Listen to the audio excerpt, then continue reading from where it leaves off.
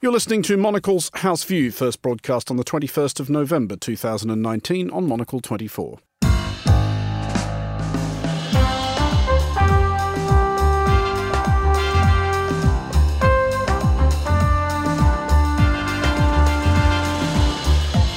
This is Monocle's House View. Coming up today, your activists and your sort of student protests and so on are always going to be interested in protesting, but it's once things start to affect your everyday person, your accountant and your taxi driver and your this and this and this, that they as well get involved, and it becomes more than just a protest. It becomes the beginning of a revolution. Iran is in trouble. Domestic protests, Israeli bombings of its positions in Syria, and leaked cables revealing extensive, if unsurprising, meddling in Iraq. So what now? My guests Yasmin Abdul-Majid and Robert Fox will discuss that and the day's other news, including Google promising to regulate political advertising. Twitter is bringing a similar pledge into force tomorrow. Is big tech capitulating to a shift in public and legislative perception? And with courtroom sketches from Watergate up for sale, what artefact will stand as the impeachment merch of tomorrow? Plus, Japan is known for its quirk, but it's got lessons to teach the world too, from diplomacy to design and art to architecture. We reflect on how the land of the rising sun has provided inspiration for our latest issue of Monocle. I'm Andrew Muller. Monocle's House View starts now.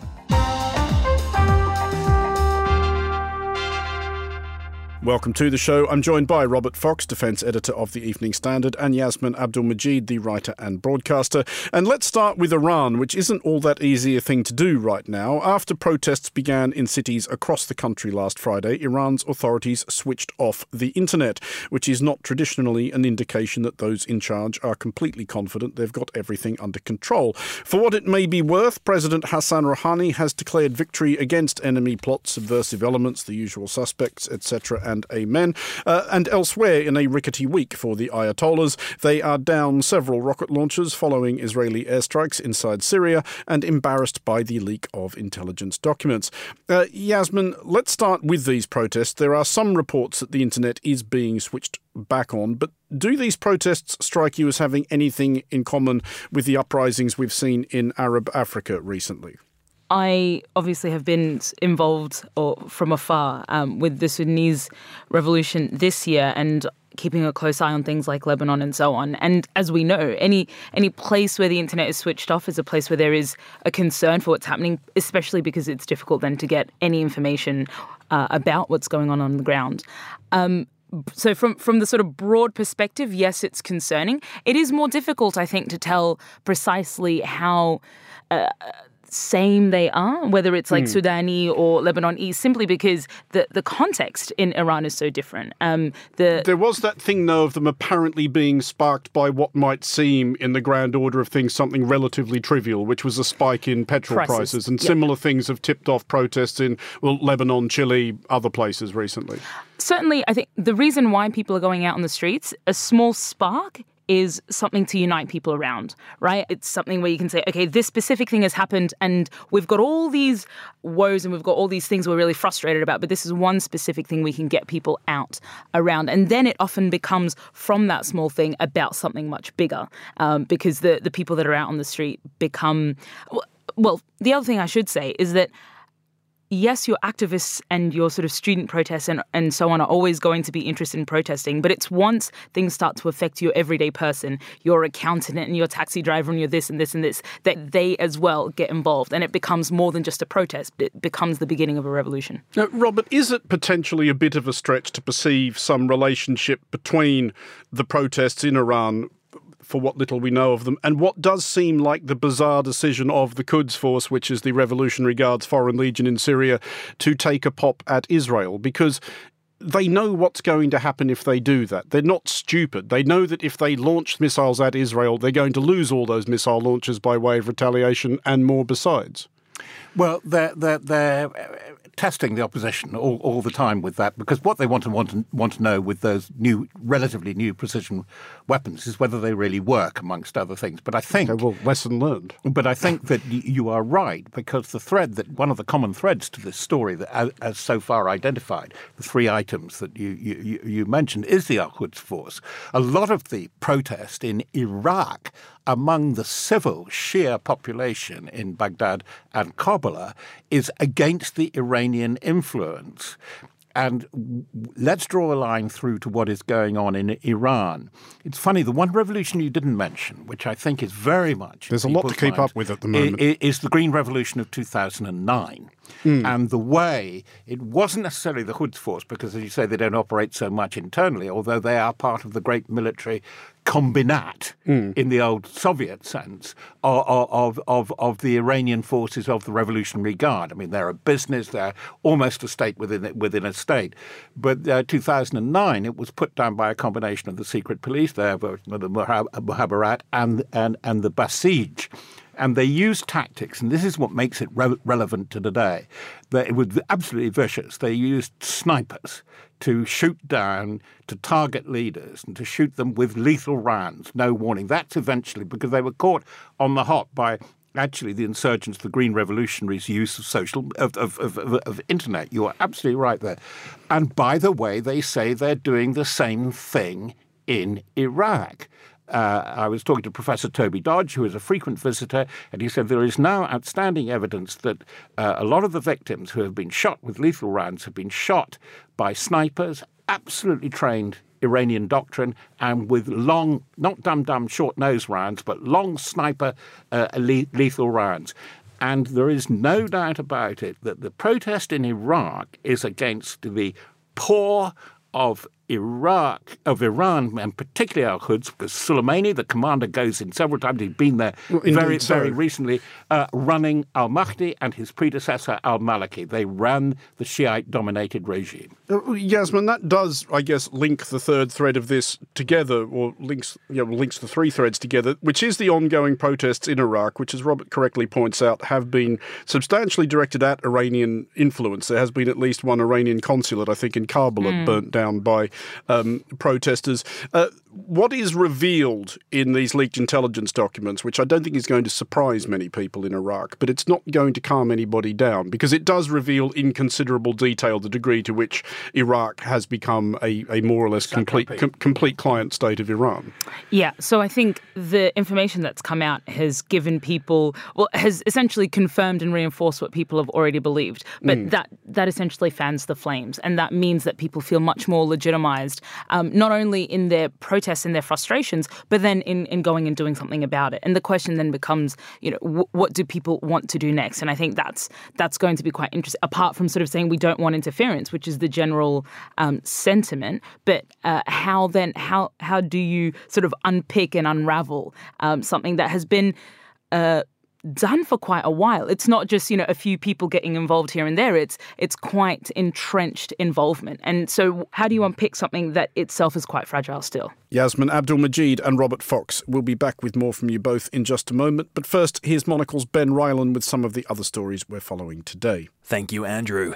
In the United States, a former White House advisor has described Donald Trump's claims that it was Ukraine, not Russia, that meddled in the 2016 presidential election as a fictional narrative, and criticised Republican lawmakers for perpetuating the claims. Fiona Hill, who was a senior advisor on Russia to the White House, made her remarks during Thursday's public hearings in the impeachment inquiry against President Trump. Bolivia's interim president, Janine Áñez, has asked Congress to approve fresh elections. The country has been beset by political violence since the resignation of Evo Morales, who stepped down earlier this month over accusations of electoral fraud. Áñez has not revealed when the new elections will take place. And there are reports that a number of British Airways flights have been delayed by a technical issue. It's the latest setback for the British flag carrier, which has suffered 3 major computer failures since 2017. BA says that it's working hard to resolve the technical problem.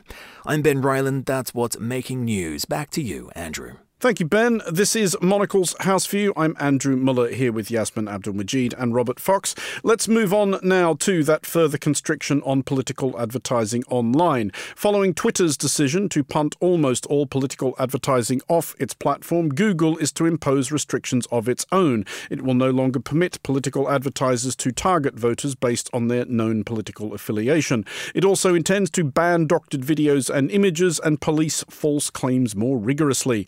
Whether this will have any edifying effect on the discourse remains to be seen, but it will increase pressure on Facebook to take similar steps. Well, earlier, Monocle spoke to Rana Foroohar, an associate editor at the Financial Times and author of a book highly critical of big tech called Don't Be Evil. She suggested that the behaviour of the giants might have set them down the path to regulation. Robert, is this, and not for the first time, the tech giants trying to forestall regulation? I don't know what it is in cyberland, but it's the equivalent of hearing a whole raft of stable doors being slammed very loudly shut after all kind of equine creatures, from ponies up to thoroughbreds, running away. They've been what an evocative image that is. But it makes, you are quite right, I don't know what to say more. Facebook looks so flat-footed. It looks just wrong-headed, and it looks greedy, self-indulgent and selfish. And that's why our colleagues' comparison with the tycoons, the railroad robber barons, the big oil men, the Carnegies and the Rockefellers of the 19th century, it is absolutely apposite. I mean, the defense that Zuckerberg and his now benighted deputy, Sir Nick Clegg, saying, oh, we're just publishers or platforms, so we can't censor or check the content. Any thoroughgoing publisher in this country, I think, and the US, wouldn't accept that because they are responsible for what goes out on it and for telling the truth. Yasmin, it's entirely possible that the motivations of the tech giants here might not be a pure-hearted wish to potentially uphold democracy. So cynical, Andrew. I know. but motivations aside, is this basically a good thing that these steps are being taken? I was thinking about this as you were talking, and I thought, after all, what we want is for cleaner discourse. What we want is for the ability to have a hygienic internet, right? That is ultimately what we're kind of looking for. So, yes, motivations aside, this is a step in the right direction. However, I think there is obviously fine print that needs to be noticed, that it's not any targeted advertising isn't being restricted. It's a very specific type of targeted advertising. So it's, yes, about your political affiliation. It's not where you live or other aspects of your own identity. And the reality is that is Google's business model. Google's business model is that it can get the ads in front of the people who will buy. So they're only going to tweak little bits here and there. And the question, yes, I think they are trying to regulate themselves before anyone else gets too involved, because ultimately they are noticing that the winds have shifted, and the winds have shifted pretty quickly in the opposite direction. However, ultimately their business models are not suitable to a healthy democratic society. Ultimately, the way that they're structured means that the lifeblood of our democracy, which is information flows, are being poisoned by the way that they've set things up. And so I think at this stage it's tweaking, and they can tweak as much as they want, but we're really going to have to think of what kind of business models will be able to contribute to a better society. Facebook recently took Instagram likes off, for example. So rather than seeing you've got like 3,000 likes, it'll be like, you and thousands of others have liked this photo. And people are like, is this a good thing? And you're like, well, is a Band-Aid on an amputated limb a good thing? Yeah, it's better than no Band-Aid, but what is the overall thing that we're looking at here? Robert, the comparison with the 19th century railway barons of the United States is apposite in some respects, because it is that thing of private corporations having enormous, unprecedented power over the public good. But it doesn't hold up in another respect, which is that regulating railways is actually a pretty straightforward thing to do, relatively. Whereas this, if you talk about regulation of what can and cannot be broadcast on the internet, are we not going to get into an awful lot of hysterical partisan shrieking about who gets to decide what is legitimate content and who isn't, and possibly even profound reflections on the nature of truth itself? All of which is legitimate. I agree with all the above, because, as Yasmin said, actually the selling plate of Google isn't, we believe in critical democratic debate. Well, indeed You're not going to get very far. And I think going on with slamming stable doors, I think it's a very important factor is that although they're enormous now, the Googles, the Facebooks, the Amazons who are in the information world, the Netflixes and so on, they are all of them worried about who's going to take over next, and that's why they're trying to keep ahead of the game, and they're looking for the next trick. I agree with you. Top-down regulation ain't going to work. It just it hasn't worked. But I think that one of the things that you have to encourage, and it sounds very much as if I'm back in the era of Scouting for Boys by Mr. Baden-Powell, the Boy Scout movement. I know. You've got to encourage a critical audience.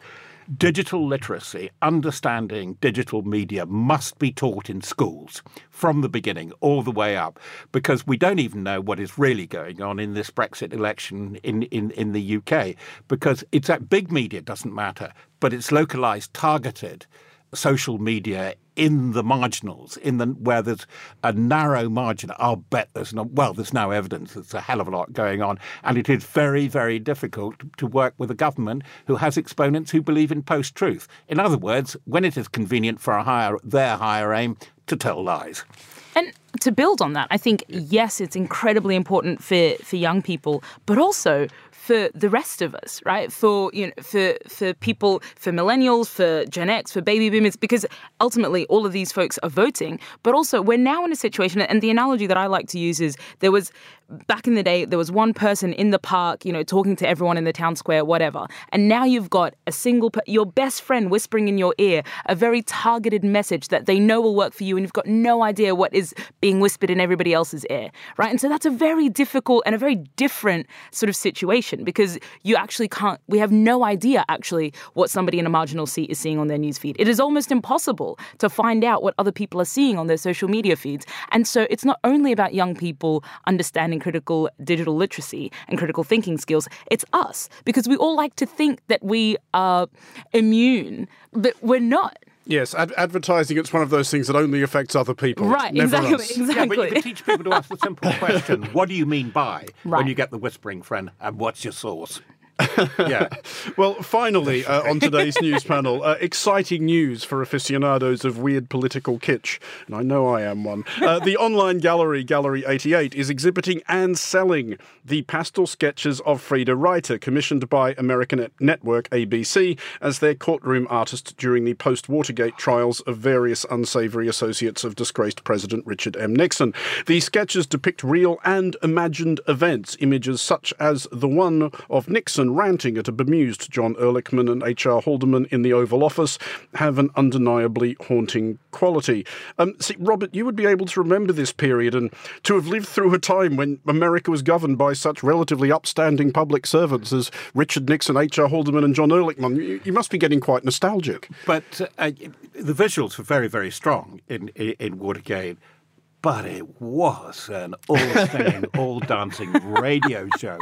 Funny enough, when you asked me on to discuss this, I heard Senator Sam Ervin singing or growling Bridge Over Troubled Waters, which went to the top of the charts in this during the hearings.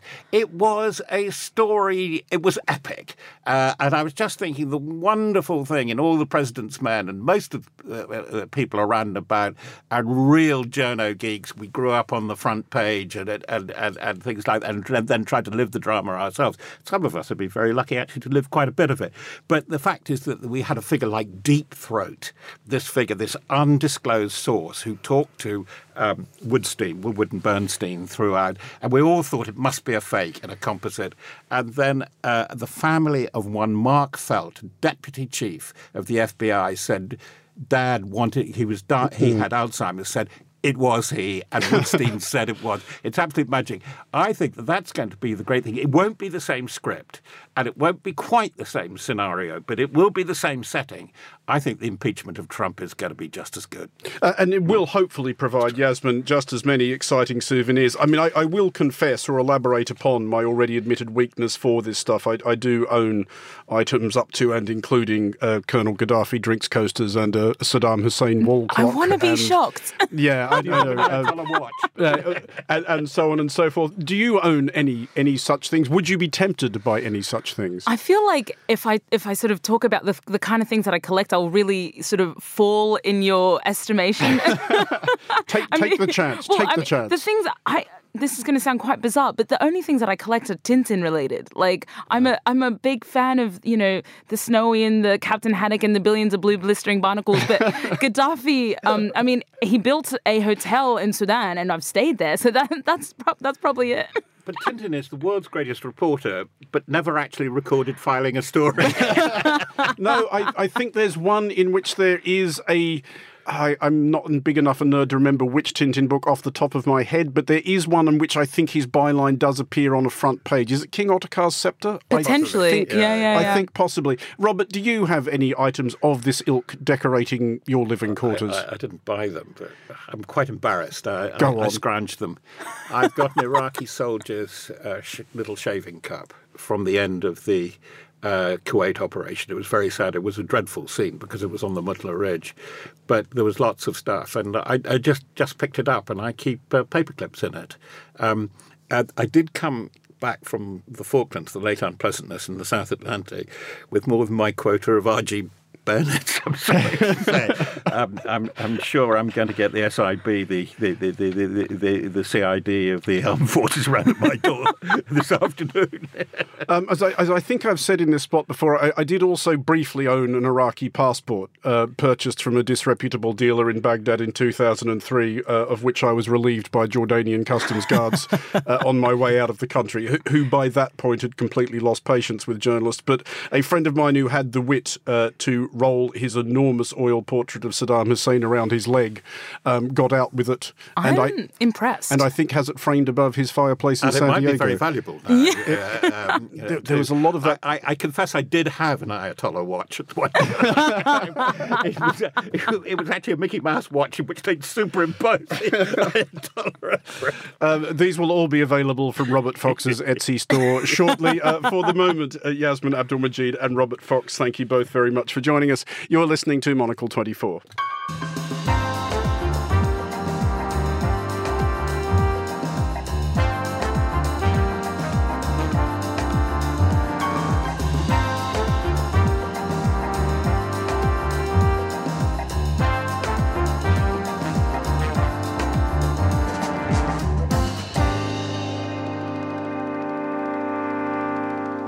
This is Monocle's House View. I'm Andrew Muller. Finally today, with the latest issue of Monocle on newsstands now, Monocle's executive editor Josh Fennett explains how it was informed, inspired and shaped by Japan. Anyone who spent any time in Japan will have left with questions. Lots of questions. Why don't we have bullet trains in Europe and the US? How can Tokyo do hot dogs better than the Big Apple and red sauce pasta joints more satisfying than the Milanese? Oh, and what is that dancing salaryman doing wearing the head of a fish? Meet Kanpachiro, the mascot of Kanoya City, a peculiar place in Kagoshima Prefecture that wants to be known equally for bonito fish and business.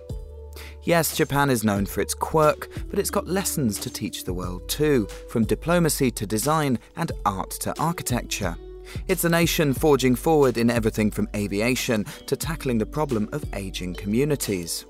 What's more, it's set to up its visitor numbers after a successful Rugby World Cup this year and the Olympics approaching next.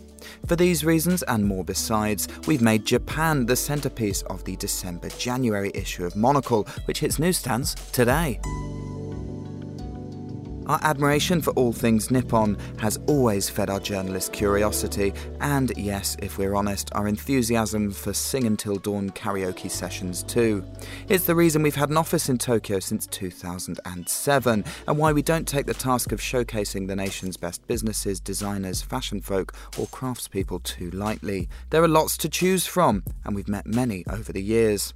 Our team of journalists were dispatched from our leafy low-rise offices in Tomagaya, Tokyo, to all corners of the island nation to report on best practice in urban regeneration, new media models and music, as well as profiling the nation's best modern national treasures. What they brought back, as well as plenty of material for our new book on Japan, which will be published in 2020, is a magazine that's bursting with ideas, inspiration and oddity. And yes, some of those answers you were hankering for too.